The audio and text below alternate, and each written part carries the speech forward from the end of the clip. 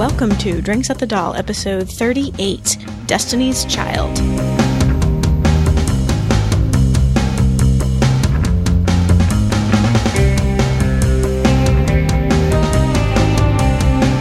You're listening to Drinks at the Doll, a podcast way station for Lost Girl fans. I'm your host, Stephanie.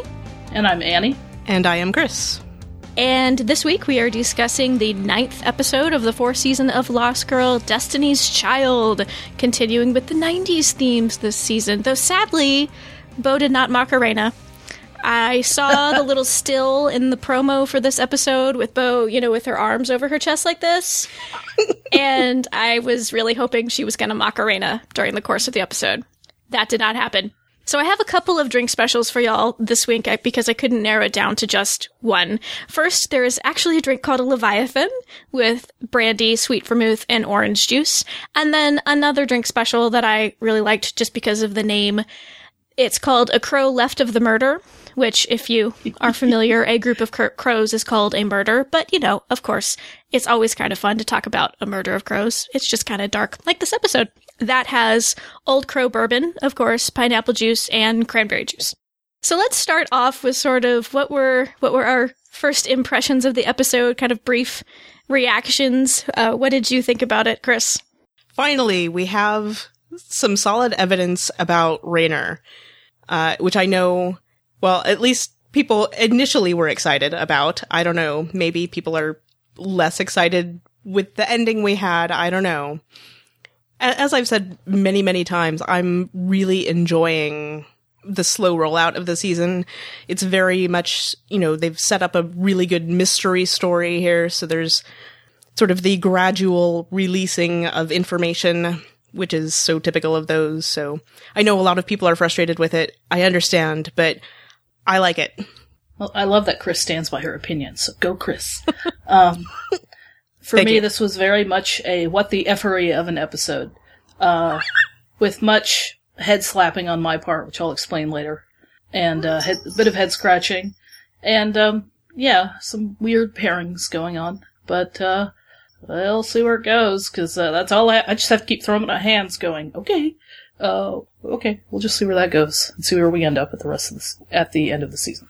Yeah, this is a difficult episode, I feel like, to have a reaction to because it ends on such a cliffhanger, and you kind of feel like everything that you thought it might be leading up to is suddenly in question, which I like, but it makes it sort of difficult to give a reaction to the episode itself because you feel like, I need to see how this plays out before I decide how I feel about the current plot.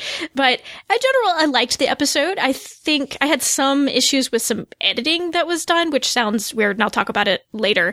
But in general, I really liked the episode. So I think I agree with Chris. I'm really liking what they're doing this season as far as this really serialized, slow rollout of the unraveling of the Wanderer plot. I too have seen people on Twitter who seem to be very frustrated / confused / both / other things about the season, but freaking out, panicking, maybe hyperventilating. I don't know, but I'm enjoying it, so I'm willing to see where it's going. I like that there are so many questions. That just intrigues me personally.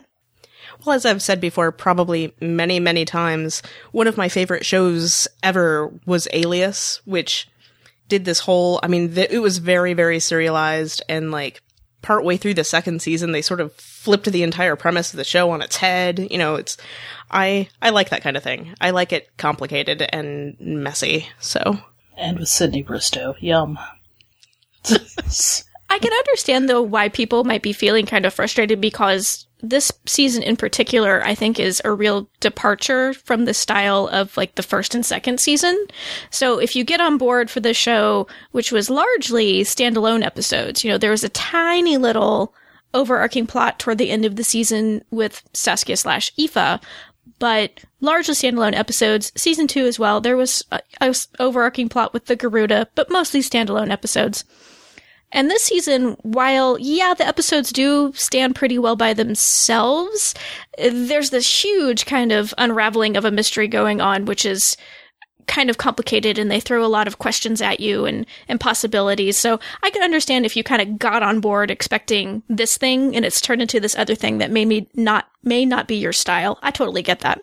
So let's start by talking about a lot of mythological figures in this episode. And the main ones, we have Hugin and Munin, and then the Leviathan, and then the Wanderer. And so let's start by talking about Hugin and Munin, who Bo meets Hugin in the doll in the beginning of the episode. He was the one who was in that mysterious cloudy jar that we've got in Groundhog Fae. And a little background on sort of who Hugin and his brother Munin are in mythology. They are, as the episode portrays, they are crows or ravens, and they are Odin's ravens.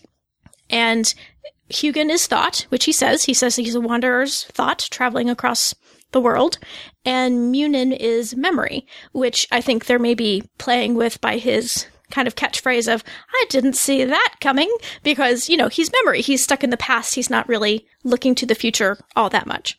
I thought that guy was actually very funny, just as a side note. I could have done without the crotch grabbing, but yeah. Yeah, I think, yeah. But even that was sort of a character moment, let's say. Even if it was something that I think some of us could have done without seeing. Well, it's like the Lost Girl spin on it. They aren't all beautiful, toned ravens. Munin's a little, overweight and it's got this, what I think is like a see-through shirt or a little bit where his belly's kind of sticking out. And I just thought that part was funny. Just to give a little more background, Hugin and Munin, they usually are portrayed sitting on Odin's shoulders, and they are supposed to fly around the world and report back to Odin on what they see. And so we're going to talk a little bit more about this later. Well, we're going to talk a lot more about this later, but having them named in such a way in this episode really hints to the Wanderer being Odin. We'll see if that actually pans out. And again, we're going to talk more about who the Wanderer might be and a bunch of different names that he seems to potentially have going on. But just wanted to mention that. I think my big question about the whole Hugin and Munin subplot was, how exactly did Bo plan for that jar with Hugin in it to play into her plot? Past Bo, when she was setting up all of these clues that she sent herself. I wonder how she kind of intended that to play out. She could have known what his purpose was and said, well, if I need to get back to the train, which I most likely will, to figure out the rest of this mystery, this is the device through which I will travel. See, I'm still kind of confused about this part, just in the sense that, I think it's designed this way. We still don't technically know what it is that happened while she was on the train. You know what I mean? Right. And even though Bo said that she sent it to herself, we don't actually... Well, I guess they did say that it was addressed in her handwriting, but still, we don't know if she was under the influence of whatever while she was away. As we keep saying, we don't know if she has the whammy put on her. You know what I'm saying? Because I'm confused about this. The Wanderer apparently put Hugin in the jar in smoke form. Because apparently this was part of Bo's plan, apparently in conjunction with Raynor, so that she could get Raynor off of the train. But if the Wanderer is the one who had captured Hugin and put him in the jar, why would he trust Hugin to take Bo back to the train? Well, maybe it's not maybe it wasn't Bo's intention. We don't know what Bo's intention is with her sending messages to herself, now that it's revealed who Raynor is. If it was her intention all along to get him off the train, possibly it could be something else. Bo says this thing at the end of the episode, but as Chris mentioned, I think it's very likely that Bo has had the whammy put on her, that this is not actually Bo's real desire to necessarily go and get Raynor off the train and go and be lovey-dovey with him forever and ever. So I think it's more likely that when Bo was sending herself clues, it was probably not to help Raynor. Perhaps it was to get back on the train, but the ultimate goal not necessarily to get him back off. But again, we don't know that piece of the puzzle yet. That unraveling is still to come. There's this whole element of, if she does have the whammy put on her, when did the whammy get put on her? True. Because clearly she's still not acting like herself, too. So that's part of my reservations that I have about everything. So getting back to Hugin and Munin, the smoke in the jar, you had guessed, Chris, was some sort of transport mechanism.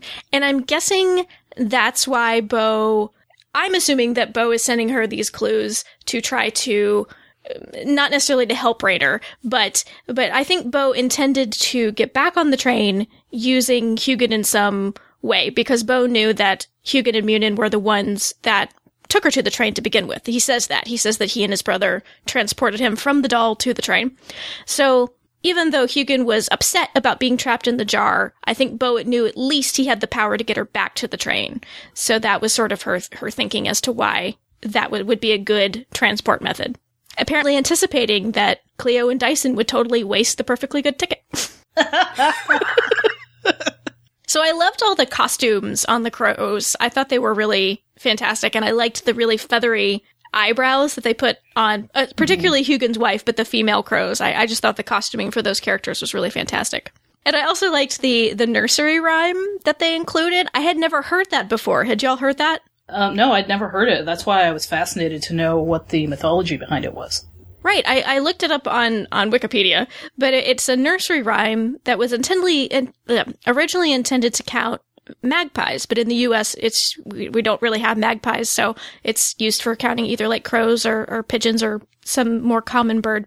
And it's like a way to prophesize. You count the number of pigeons or magpies or whatever in a group, or like sitting on a electricity line wire, and however many there are, there's like a prophecy for that. And there's different variations and stuff, but the one that they used was 1 for sorrow, 2 for mirth, 3 for a funeral, 4 for birth, 5 for heaven, 6 for hell, and 7 is the devil his own self.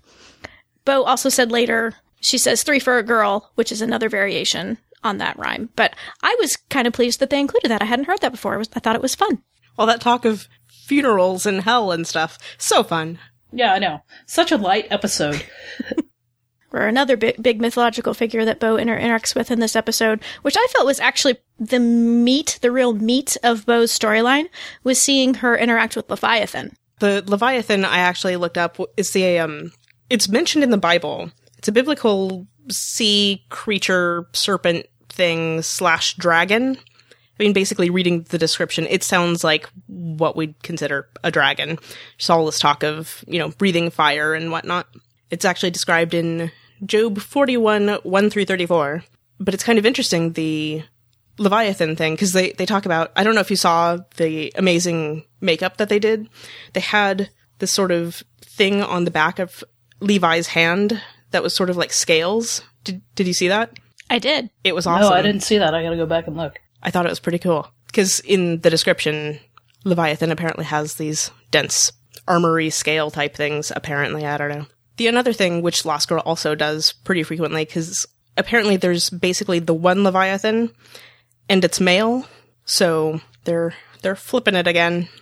Although I saw at least one story that said that there were 2, but they killed the female Leviathan, so.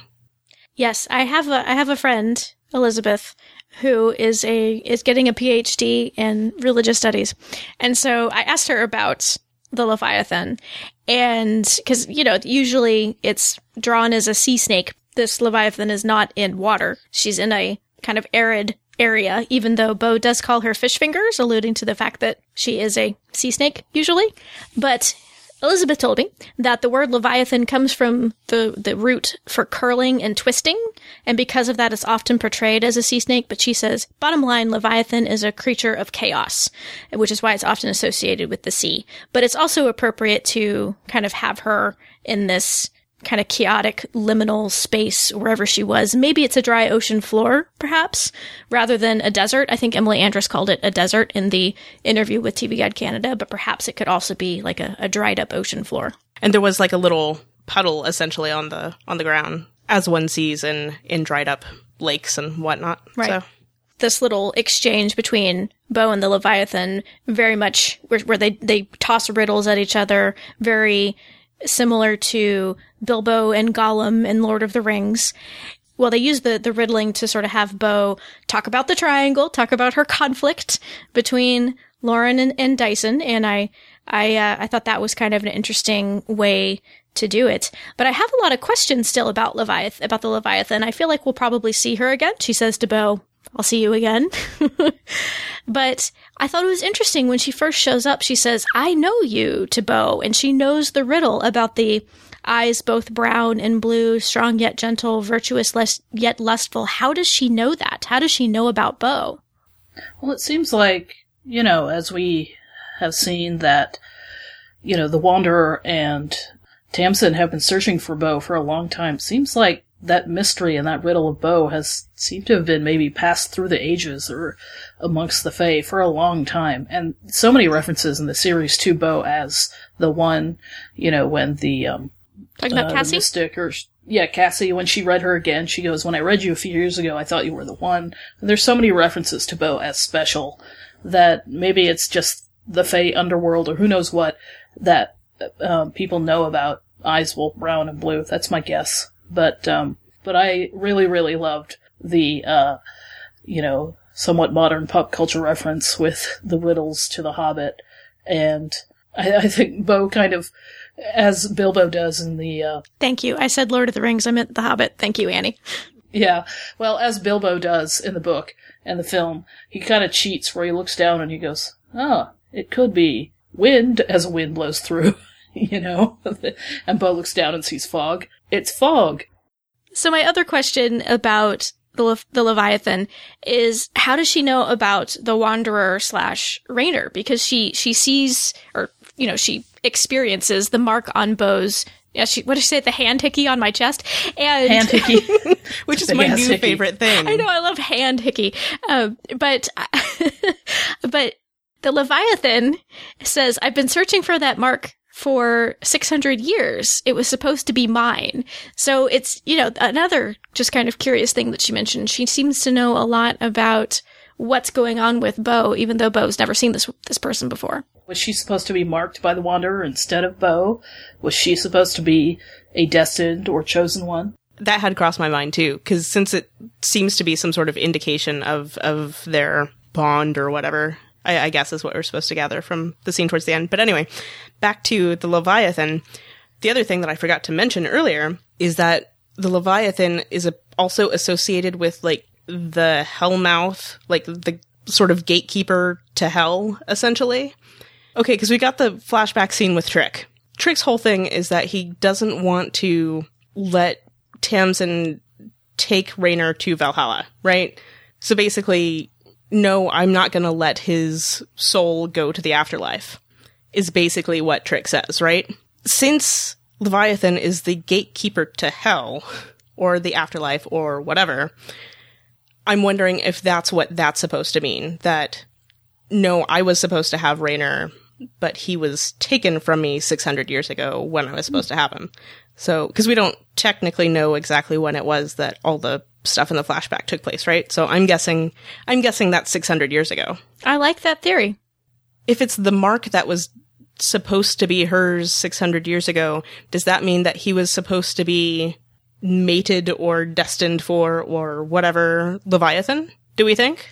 That's kind of what it sounded like, because... Right, so maybe he was supposed to be co-keeper of the gates of hell.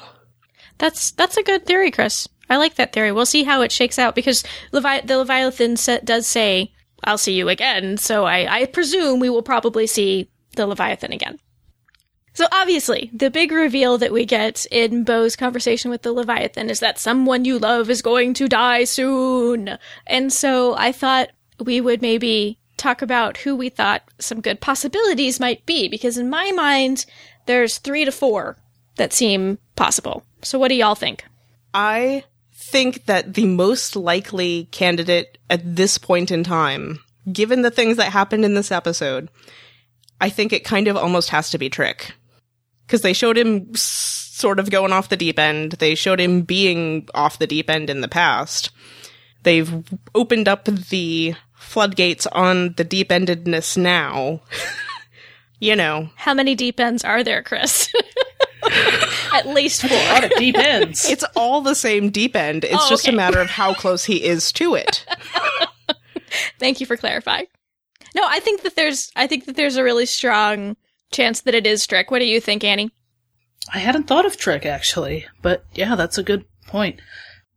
I feel so bad saying this. I feel like, there's a strong possibility it could be Hale, because you know how it goes. Once they're, like, happy and saying they have all the time in the world, that a shitstorm is going to come. But I think if it's any of the original, 6 people that started, it's going to be devastating. So, and I know it's for story growth, but I kind of hate it when a story reaches that point. We must die, kill somebody. But then I thought, well, if it's somebody else, like a character that was just introduced, like Raynor or somebody else, then it wouldn't have as much emotional impact on the audience. So I think it would be one of the main characters. So that's my argument. So in my thoughts, I think that there's 4 possibilities. I'll say 3 to 4. Trick, like Chris mentioned. Hale, like Annie mentioned, and not just because we have him and Kenzie talking about how they have all the time in the world, but we do have that unresolved infected piercing to deal with. And then my third thought was maybe Tamsin. They've taken a couple of times this season to remind us this is her last life, so if she died, it'd be end of the line for her. There wouldn't be a rebirth this time. And really, when Tamsin first came on the show, I thought she was pretty much earmarked to die. I thought that she would probably be dead by the end of the season. But it could be the reception to her character was good, that the rebirth kind of nullifies that a bit. But again, like I said, they've still been reminding us this season, this is her last life. This is her last life. And then my fourth possibility is Aoife. Because we have Trick say in this episode that Bo is the last of his line, implying that he might have killed Aoife earlier in the season. So it's possible she's already dead, but that's another possibility that I thought of was Aoife, given what Trick says in this episode. I have to clarify, though, because I'm weird and nitpicky. Verbatim, he says, she's all I have left of my line. No, I get it, Chris. There could be multiple meanings to that, but one meaning could be that Aoife is dead, is what I'm saying. To me, the way it's phrased in the episode, it definitely says, or there's a definite implication that Aoife is dead. Whereas she's the last of my line, to me, could be interpreted as she's the youngest of the line. Does that make sense? I was going to say either one to me could mean that, because him saying she's all I have left, she's the only one who will speak to him. Aoife tries to kill him whenever they get together. That's fair enough. Okay. So he could just mean she's the last one I have who I have a relationship with anymore. You know what I mean? Okay. Fair enough. So definitely there could be some double meaning there. It could mean either thing. They probably left it a little vague intentionally, but I did also think of Aoife as a possibility, as somebody who could die or might already be dead, in which case she wouldn't be the person who's going to die, right? So since we're talking about Trick, let's go ahead and sort of discuss what we learned about him in this episode, which was quite a bit, and none of it all that flattering, right? He's not looking too sympathetic these days.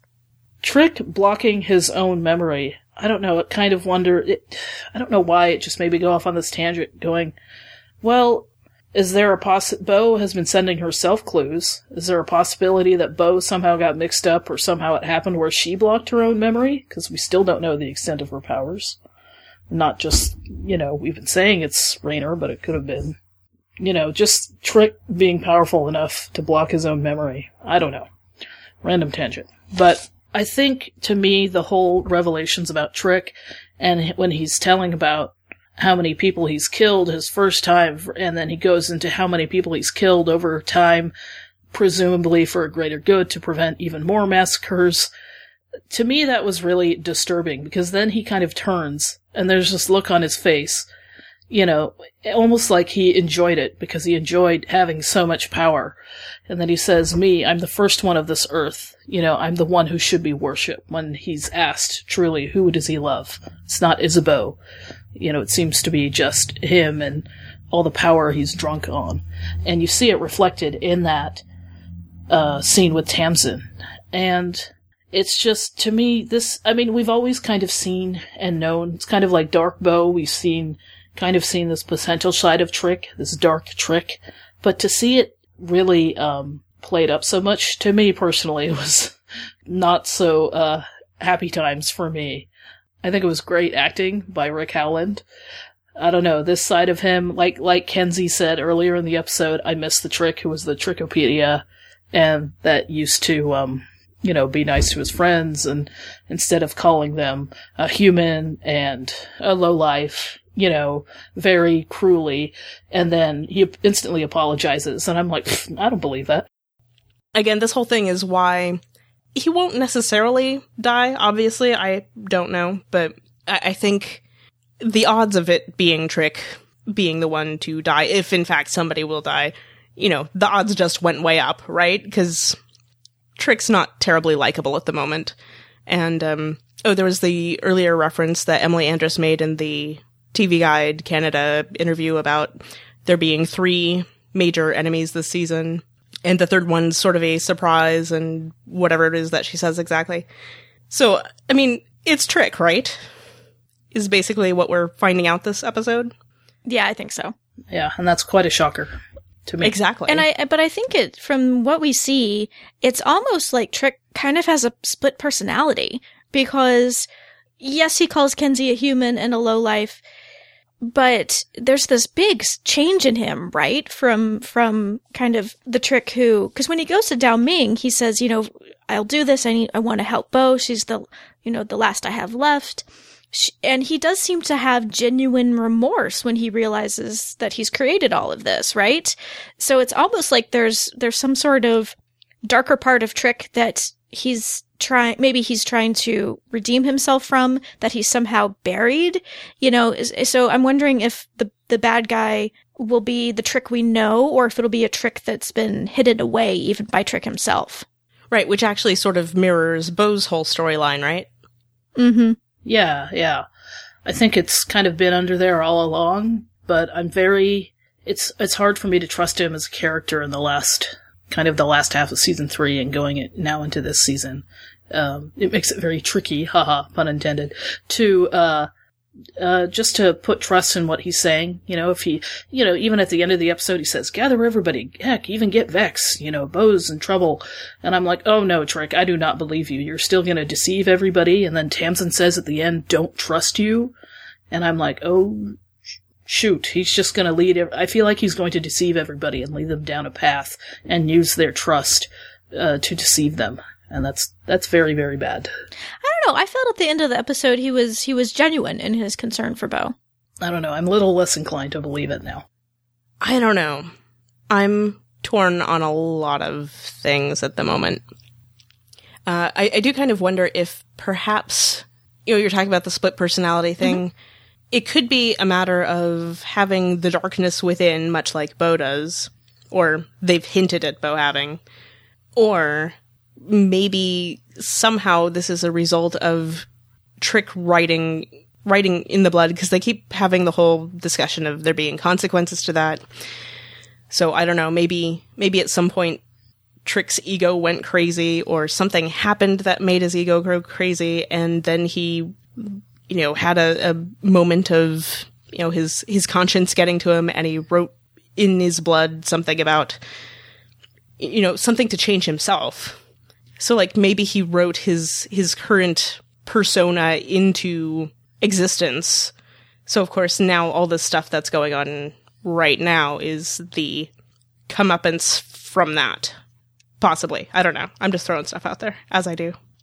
Well, I do think it's interesting considering if the writers intended to go this direction with Trick all along, because we mentioned it when we talked about Trick in our Trick episode.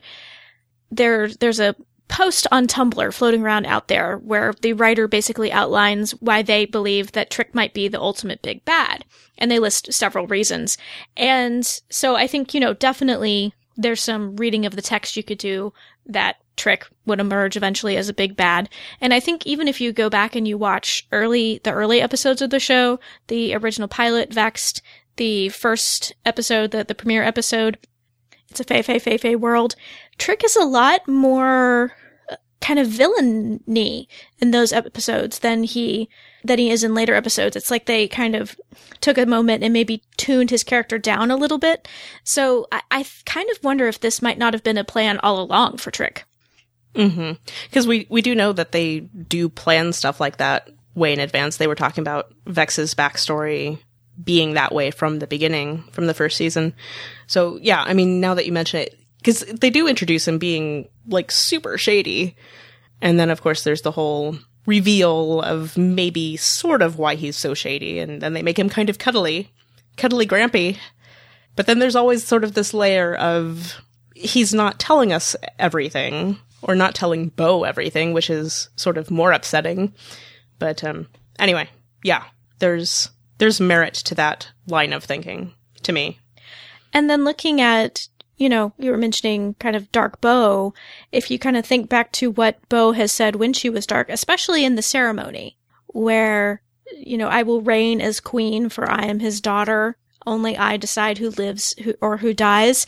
That sounds not unlike the really arrogant Trick that we hear in the flashback with Tamsin, as well as sort of what emerges when he's being questioned by Dao Ming. Mm-hmm. This is all very upsetting to me. I know, right? I know. Our lovable Trick seems to be slipping away. But yeah, I agree that it could be... Yeah, I agree that it's been there from the beginning. I mean, that I always remember there's a really striking shot in It's a Fei World when he literally comes out of the shadows after Bo has won her trial. And you're like, if you're watching this for the first time in the first episode, you're like, who is this guy? And he says, in essence to the Morgan and the Ash, we'll decide whether or not, we'll keep Bo for now, keep her alive, and then we'll decide whether or not we should basically exterminate her, So it's not like he started out that cuddly. Yeah, it's kind of tough for me to see this turn in the character, but I love seeing Rick play it, but hard to watch at the same time. Actually, that scene seems really kind of weird now, doesn't it? That here Trick's supposed to be in hiding, but he's sort of talking to the Ash and the Morrigan. He's a tavern keeper, But I think sometimes how was it Hugin and Munin said at the beginning, they could see right through him and they're like, you're not a tavern keeper. Which I find interesting, the fact that Hugin recognized Trick as the Blood King, and sort of, what do we think that means? Well, I think maybe Fae that have been around a while, and maybe even the Morgan and the Ash could have had suspicions or something.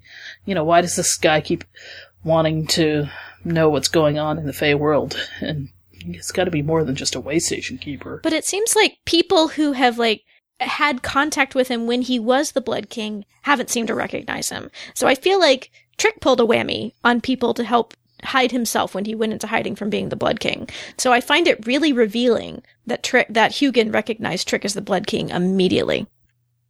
Maybe that was part of his whole, the last act as Blood King was writing into law that nobody would recognize him or something, but... Well, yeah, what about Tamsin? Yeah, she had contact with him prior and didn't recognize him. Tamsin's memory resets every time she's reborn, apparently. Right, so. But I have some questions as to whether she had been reborn from the time we see the flashback to when she shows up in season 3. I think so. That's a long time. Fae are very long-lived. Well, here's my question about that scene with Tamsin and Trick, where she says, again, I'm on my last life. Was she about to die in that life very soon? And then Trick reset her whole lifetime cycle from that point? That's what it sounds like. Well, she didn't say she was on her last life. She says, my lives are ending, which could mean a couple of things. It could have meant she was on her second to last life. Who knows? Yeah, but there is that question of what exactly did Trick do for her. It could be he just sort of really extended that life to give her some more time. It could be that he reset her life cycle. It could be that, there's a variety of things that he could have done for her. Obviously, he allowed her to live longer, but what form that took, they did not specify. Here's my thinking, though, as to why either Trick extended her life that she had then, or maybe just gave her an extra one, is that when we first see her in season 3, she says she kind of ended up where she was because she was a bounty hunter and she, did something wrong that she was basically making amends for. And that's kind of what we seem to be getting in this season, right? Because we see the flashback in Groundhog Fae, where she says she's a bounty hunter, she hunted fugitive Fae, and that's when the Wanderer contacts her and gives her the money to find Bo. presumably. And then we see her with Trick in this flashback where she's very upset for all of the mistakes that she's made and wants to atone. And it seems unlikely to me that that sort of greedy bounty hunter phase would have come after that. Maybe it did, but I feel like probably that happened before what we see with Tamsin and Trick.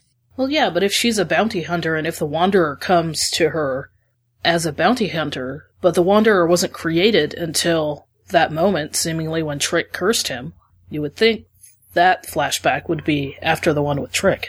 But the curse banished him to existence on the train. So he couldn't have contacted her after he was actually the Wanderer. No, I thought he just said it banished him to wander in between lifetimes or whatnot, not specifically on the train. That's not what I got. Well, he banished him from not being in the world. He banished him to another plane. Well, okay. Either or. My question about that whole scene is, why was Tamsin so attached? She seemed very emotional about wanting to do her duty as a Valkyrie and saying she had to have him cross over. And I was like, was she in particular attached to this person who would be the Wanderer? Did she have a relationship with him? Or was it just she's just at the end of her nearing the end of her lives and is more emotional about that? But she just seemed very distraught about trying to let this one person cross over. It just kind of makes me wonder if she knew the person who is, if she knew Raynor in that lifetime, if that is Raynor.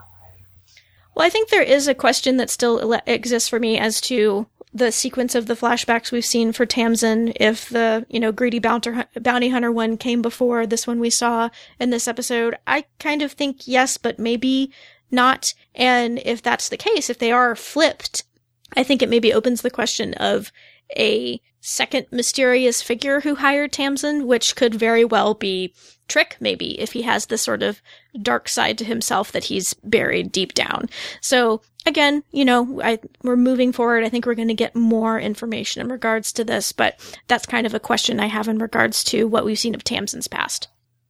Or there could have been somebody acting as agent of, I don't know. Talking a little bit more about the Wanderer, we have had some speculation out in fandom for a while now, pretty much since, I believe, the ceremony, that the Wanderer might be Odin, that Bo's father might be Odin, etc., etc., because of a couple of reasons. And first, I'll just talk a little bit about Odin. So Odin is from Norse mythology, of course. He's the most powerful of the sky gods. He values wisdom above all. And one of his nicknames is, in fact, the Wanderer, because he regularly, unlike other gods, he regularly leaves Asgard to walk among humans in search of wisdom. And then another nickname that he has is Allfather, because he is father to so many other gods and goddesses. And we sort of hear echoes of that in this episode where Hugin calls him father and says, the Wanderer is a great man, and father to many. And then horses are sacred to him. He has an 8-legged horse that he rides, and thus that's why Trick's horse drawing that he pulls out of the box at the end of the ceremony triggered some people who are really into mythology thinking, oh, maybe this is Odin. And then in one poem written about Odin, he does have the ability to inspire an all-consuming love in other people. So that kind of fits with what we maybe see Raynor do to Bo in this episode, where he touches her and, she seems to kind of fall in love with him the next time we see her. So there's definitely some big hints that the Wanderer is Odin, therefore Raynor is Odin. But I still think maybe we don't quite have all the answers yet. And there's also, I guess, the possibility that they might do what they did with Loki in season 2 with Ryan, where Loki kind of became a race of Fae. Is it possible they would make Odin a race of Fae? I kind of doubt that, but they could do it. It's Lost Girl. Who knows? Right, which I guess is sort of my big thing about declaring it one way or the other, just because, Lost Girl sticks to mythology to a point, but then they sort of play around with it, you know what I mean? Which I enjoy, but... Lost Girl is like Xena in the sense of they stick to history as an incredibly loose guide, and then they frack with it in all different kinds of ways. And I think when it comes, I know a lot of fans have been speculating about Odin for quite a while, and it was also linked to Tamsin quite a lot because she's a Valkyrie, where in mythology, Valkyries, are Odin's aides, and they bring they bring the deceased to Valhalla. And, as Trick reminded us, Tamsin once worked for the Wanderer. And also, one thing that I spotted was Tamsin found, and I was so happy that it got referred to again, that Tamsin found the picture that Trick had at the end of 313 with the, whether it was with the dragon-like or the horse-like creature that you just mentioned, Stephanie. I'm really glad they brought that back, because I'm like, yeah, there's another loose end. Please bring it back, and what does it mean? But it does also create another question for me, and that when Bo, sorry, not Bo at all, jeez, when Trick digs it out of his things, and he opens it, and he says, not him, or something to that extent, implying that he had an idea as to where this darkness in Bo might have been coming from. But then in this episode, he, it's kind of established that he somehow erased his memory of Raynor. So I think there's definitely still questions as to who's who. This episode really seemed to say that Raynor is the Wanderer, but is he also Odin? Is he Bo's father? I kind of think they seem to be leaning away from that. Given that one of Odin's nicknames is Allfather, could it be that... Because really, the person we've had established that it was Bo's father is primarily Tamsin, right? And I'm not saying Tamsin was lying, but maybe she was mistaken. Maybe, people referred to the Wanderer as Bo's father, maybe colloquially, as in he's kind of father to all. Kind of, you have that uncle who's not actually related to you, but he's a good friend to your family or something like that. Hey, I had an aunt that I didn't know wasn't my biological aunt. It's just that everybody calls everybody auntie in Hawaii. And I'm like, oh, what do you mean she's not my aunt? So that kind of thing. Right. So maybe it was that. Maybe Tamsin thought that Bo was his biological daughter, but she isn't, or maybe she means it a different way. Well, I think the funny thing that Lost Girl is playing with here is that it opens with Raynor welding. We can't see his face, and I'm like, Flashdance flashbacks, but we have to make it sexy and make him look like a model. And I think everybody was kind of shocked, fandom and on the screen alike, that who is this guy? He's so young and handsome, and he looks like, to me, Dyson's younger brother. And I was like, oh, if he is Odin, isn't Odin typically an older, grandfatherly like man? What's this young stud doing here? But again, Annie, this is the show that has Leviathan as like a beautiful lady with blue lipstick and sea green nail polish in a cave, as opposed to a dragon of the sea. And I mean, remember, Bo's mom is played by Inga Cadronell, who is younger than Anna Silk is. So that's true. The appearance of youth also means nothing on this show. So Odin is typically portrayed as an older man, longer hair, missing an eye. There's a very famous story where he gives an eye away in order to drink from this fountain so he would get ultimate knowledge. So he's usually missing an eye. And clearly this guy is none of those things. So it's possible, A, he's not Odin. B, maybe he has, I don't know, maybe he's I forget, I'm trying to think of a good analogy, but there are instances in mythology as well as sci-fi fantasy shows where, like werewolves, maybe he's like a werewolf where he has kind of like a cute guy persona that's present during the day and an ugly old guy persona that's only there at night.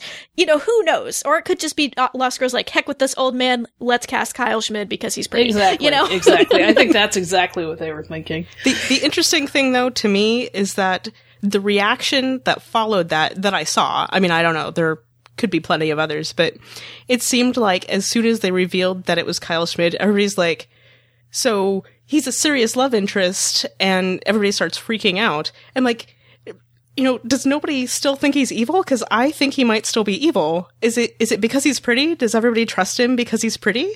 That's a thing, yeah. I mean, it's all based on appearances, which is so funny. And yeah, I was part of the freak out group, but shut up. Is it because he's pretty, Annie? It's because he's pretty. Only Lauren is supposed to be the prettiest on the show.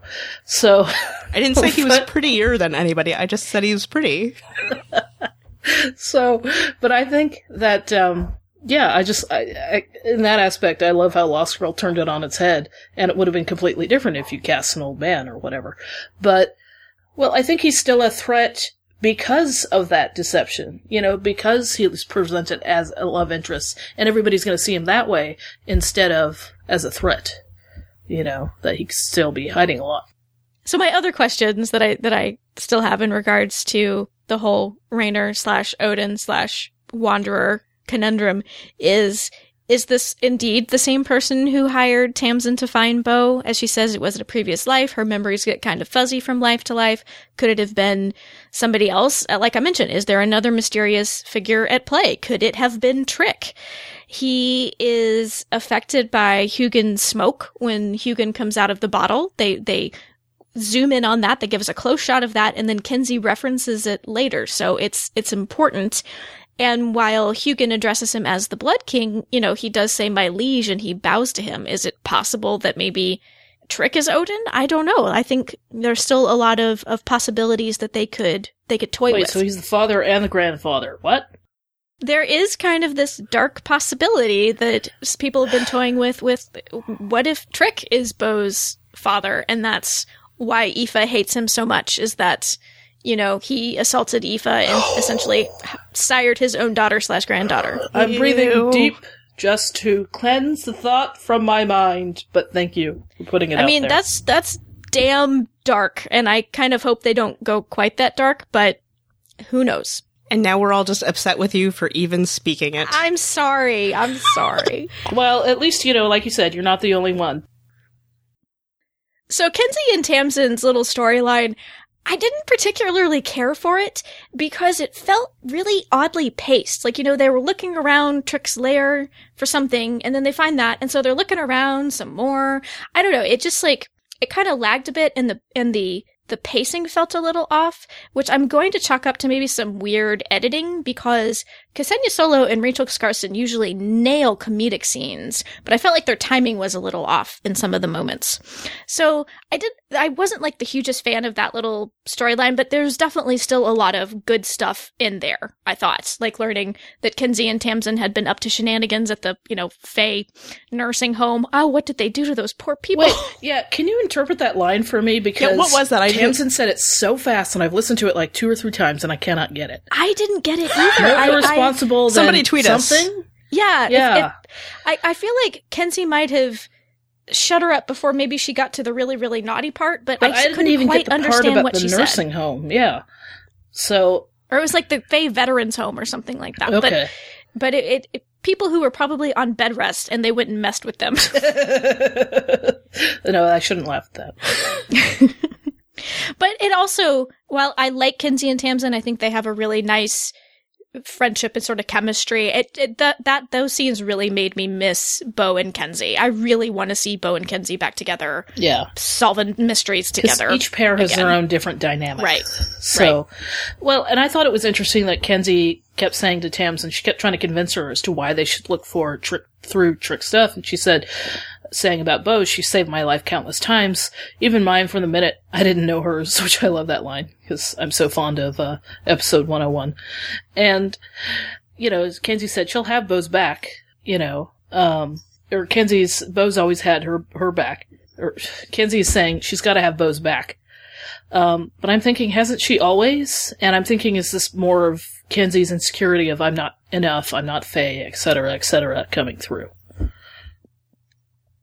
Maybe. It did make me a little sad that Bo said goodbye specifically to Dyson and Lauren, but didn't really say goodbye to Kenzie in the same way. Yeah, I was like, aw, give Kenzie a hug. And Kenzie had a look, and Yeah. I wasn't quite sure if it was a matter of, the triangle being addressed, or if it was specific to not being included.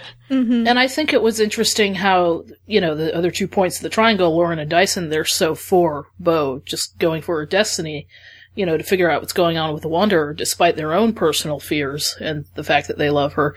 Whereas Kenzie was freaking out, going, I'm not letting you do this, grabbing the jar and running away, because Kenzie's got her own very real fears about never seeing Bo again. Right. That made a lot of sense to me, that that action that Kenzie took. Especially once we had the scenes as soon as Bo came back, and Kenzie, literally physically would not let her go. Yeah. Yeah. So. Yeah. If Bo were to leave again, I think Kenzie is uniquely vulnerable, the way that Lauren no longer is, since she's kind of allied herself with the dark now. But, Kenzie as she said, expresses to Bo and Turned to Stone, when Bo was gone, she was alone. She had no one. And that's really scary for her, I think. And Kenzie and Lauren have always been on different social classes. Lauren is, literally a genius, has this different level of education, has a different experience in how to, escape or hide out or how to survive. I mean, Kenzie's always survived, but again, with this knowing so much about the Fae, I don't know if they would let Kenzie go in the same way. That's why Kenzie had to disguise herself at the beginning of the season. But I just think that if they do, we were talking about who they'd get rid of earlier. If they do get rid of Hale, that'd be, even more devastating for Kenzie, because then she will have lost someone she really cares about. So that's why I hope it's not Hale, because that would really be particularly devastating for Kenzie. I hope it's a nobody we care about. So, minor character number 34 in the background dies. Wishful thinking. So I liked the riddle that Bo discussed with Leviathan. I liked her responses to it, Leviathan's responses to it, where she says, I pick the woman, you love her, you wear her humanity like a shield. Know the man, you crave strength. I thought she did her response to Bo, even though she'd never met Dyson and Lauren, I think was a really nice description as to what Bo really appreciates about both of them. But to me, when Bo, shakes her head no when Leviathan answers Dyson and says, there is no answer, I kind of felt like, I feel like you're not listening to yourself, Bo. I feel like you answered yourself earlier when you realized the answer is both. You love them both. Yeah, Bo's riddle, I think, really is where she's at with the triangle at that point. That she loves both of them, but can't choose. And she has this quandary. And I'm wondering now, I'm wondering now if she chooses, no matter who she chooses, it won't be without consequences or without pain if she did choose one or the other. And I almost wonder if it's inevitable unless she chooses both. But I think it's interesting that Bo is referring to the triangle as sometimes it's annoying, sometimes she implied that it's really wearing on her. And yeah, I think Bo's she's thinking it over too much. She's kind of freaking herself out. And, I hope she finds the strength to come to a decision, because it's a long writing process, and, I don't see resolution. It's story. It's gonna go on for as long as it's gonna go on, and, I'll be, interested to see where they go, but I'd like still to Bo to talk to both of them. Because I know Bo's got a lot on her plate, but she still has to discuss, I know I keep saying this, a broken record, she still has to discuss some issues with both of them, because it's not fair to the characters. Well, I liked all of the Lauren and Dyson stuff this episode. It was probably some of, my favorite piece of the episode, even though it was tiny. I really enjoy them together being buddy-buddy. I think it was really my favorite part of the episode. Stephanie, you were wondering in 407 when Lauren and Dyson, they got so chummy in 408 so quickly after 407. And I think now I see it as it had to kind of be that way, because they really are working together in this episode. They really are putting aside their differences and just working for the greater good to help Bo. And I really did like those scenes between them, because they are able to respect each other and not just argue or have their jealousies be in the way, since they realize that Bo is equally in love with them and can't choose at this point. So, and I love the scene where Dyson gives her the knife. And of course, Lauren's jacket loaded with the science stuff was brilliant. So, in between the writers and Noreen Landry and the props department for making this fabulous jacket. Thank you. I really liked the exchange between the two of them when Dyson gives Lauren the knife, and which I thought was very sweet. Dyson was just being a sweetie pie in this episode. I was like, oh, this is the Dyson I love. Like that Dyson. I love this Dyson. And I hope Fuzzy Wolf Dyson. I hope they continue to let him be this way, because they've had this tendency on the show to kind of open him up, get him a little more friendly, a little more, loose and personable, and then they shut him back down again. And then something happens. Yeah, something happens and he shuts back down again. So I hope we get this Dyson to stay. And I really liked the exchange between the two of them when he gives her the knife and he says, I'm not sure if I could either. And Lauren says, what? And he says, choose. And so, yeah, I think even though, when I asked about a team both in-game possibility when we interviewed Emily Andrews. She was kind of like, I don't know. It really does seem like they're kind of laying the groundwork, at least, for that possibility this season. And then I did also really like Lauren's response that she could choose, because I thought it was funny. It was like a jab at Dyson, and I liked the reference to the fact that I would choose Bo because I'm not into dudes. Sorry, guy. You know? I didn't think of it that way. You could almost hear every Lauren fan in the world, like, breathing a collective sigh of relief as soon as she said that. Well, I think I thought that was really kind of, she was being honest with Dyson, but I thought it was kind of really almost, she wasn't intending to offend him or anything. I just thought it was, she was just being herself, and just the way Zoe interpreted that line.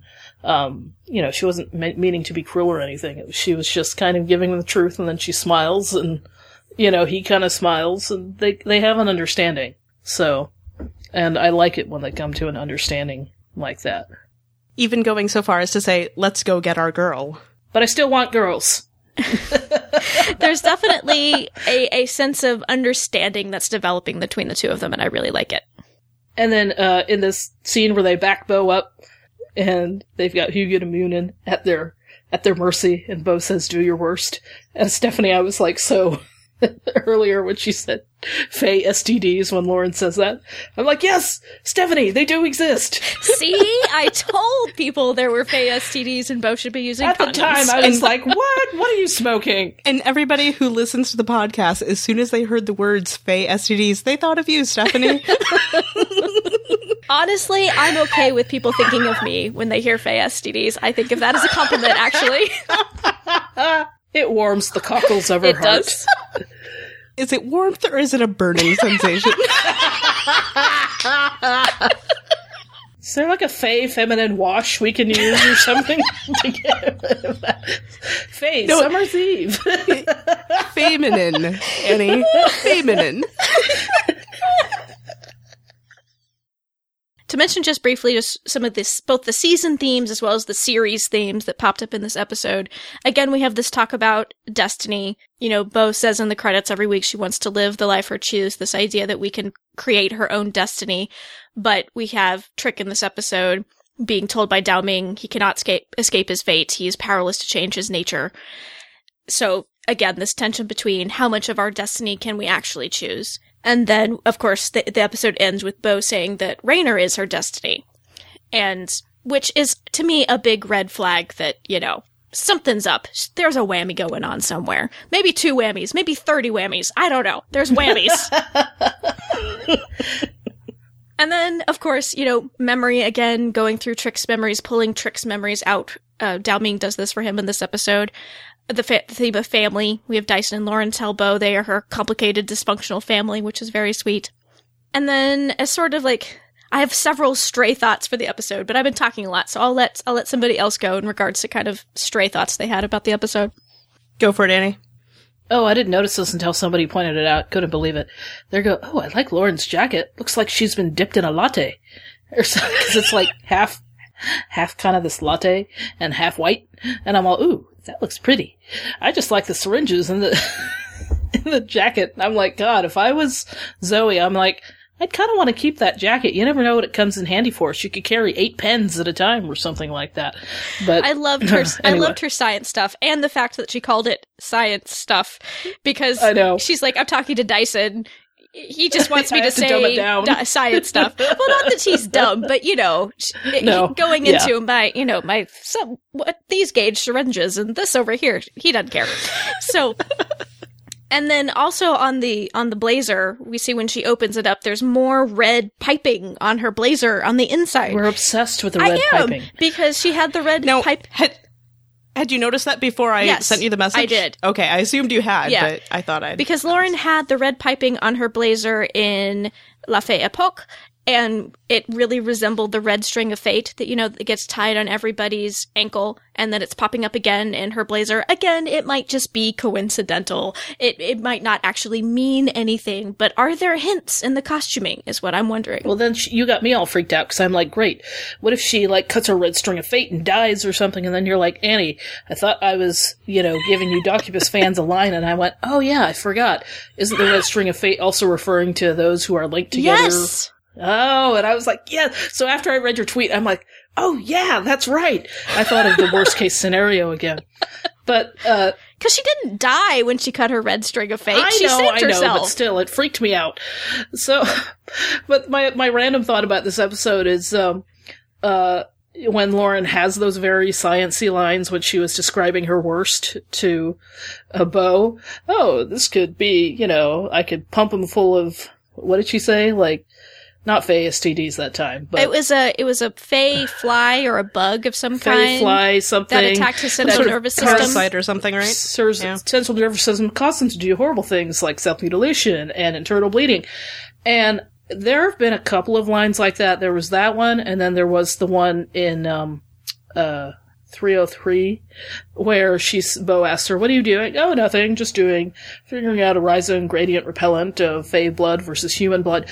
Those lines, especially when suspended in an isotonic solution, I haven't watched that scene at all. Yeah, exactly. But those lines, I have to wonder how Zoe memorizes them, how she says them in one breath, and how she says it with a straight face. So I always give her credit because I start giggling once I listen to those lines, and I just go, "Oh my god!" I just would die in the middle of that take because it's so Lauren and it's so funny.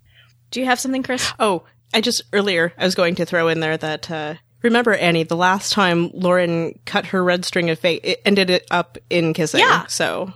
Oh, that's true. Okay, yeah. Thank you. And that's how you make Annie feel better. Exactly. Kissing. It all comes back to Docubus, folks. As a surprise to no one. This is how you win arguments with Annie, and this is how you cheer Annie up. My light bulb goes off and she is happy. So I loved Kenzie brushing her hair with her fork. Well, I love that she picked up a fork as a weapon to begin with. It's Kenzie and the doll with a fork. It kind of reminded me of the episode Homecoming of Buffy, where Cordelia picks up the spatula. Oh, dear. Are you with me on this, Chris? Of course. No? Oh, yeah. Okay. No, but when Kenzie started combing through her hair with the fork, I'm like, it's like Ariel with the dingle hopper. Yes! Oh, yeah. It was like a simultaneous Little Mermaid, Buffy the Vampire Slayer type of reference all rolled into one. It was fantastic. So something that actually kind of shocked me was at the beginning when Hugin is talking about his wife and how she betrayed him and blah, blah, blah, blah, blah. He calls her a repulsive quim. And I didn't get that line. I was like, what? I don't know how many people know this. I feel like more people know about this word since there was this kind of kerfuffle about it when Avengers came out because Loki calls Black Widow a mewling quim, I believe. And quim is a British insult equivalent to the C word in the United States. I'm not going to say that word because I don't like that word. I'm saying quim in quotation marks. So I'm really surprised that A, they got away with having that word in Lost Girl, and B, I'm really like bummed he wasn't killed, because usually on Lost Girl, somebody's going to die a horrible death if they're like very misogynistic toward women, but Hugin got to live, darn it. You were just happy that what's-his-name got run over by the train because he was misogynistic. Eddie. Yeah.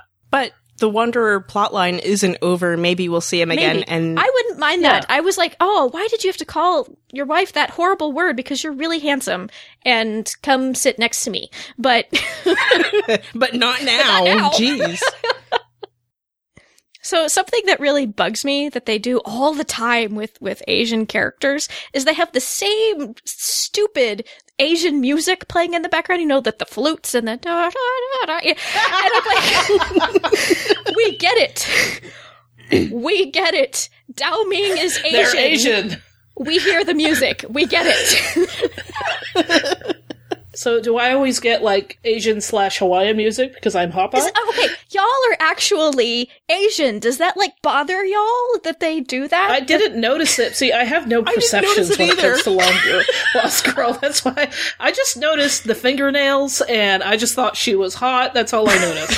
So that's all Annie ever notices. Well, having spent time with Chris, that music is not always playing at your house, so it's not a constant of Asian people. It is not. I have many Asian friends. They do not tend to have that music playing wherever they happen to be. You know what? I should just hold up my my iPhone and have some Asian music playing behind me the next time I see you.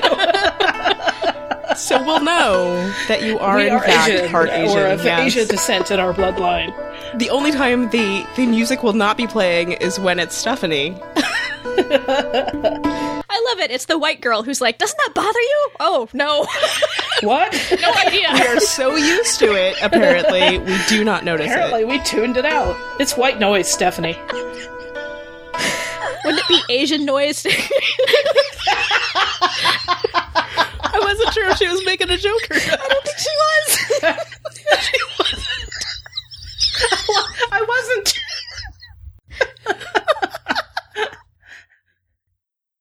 So my last comment, because you guys know it's coming. The Leviathan kept calling Bo Princess, as if to make up for the fact that Allie Liebert wasn't in this episode. You do not fool me, Andress. Leaves! Leaves! So I was talking about this with a friend the other day, and she was like, "Oh, honey, Crystal's gone." I'm like, "Shut up!" I still have hope. Denial. How dare you? Okay, maybe not this season, maybe next season, but don't take away my hope. Meanwhile, we are on episode 5 of Crystal Watch, so... Yeah.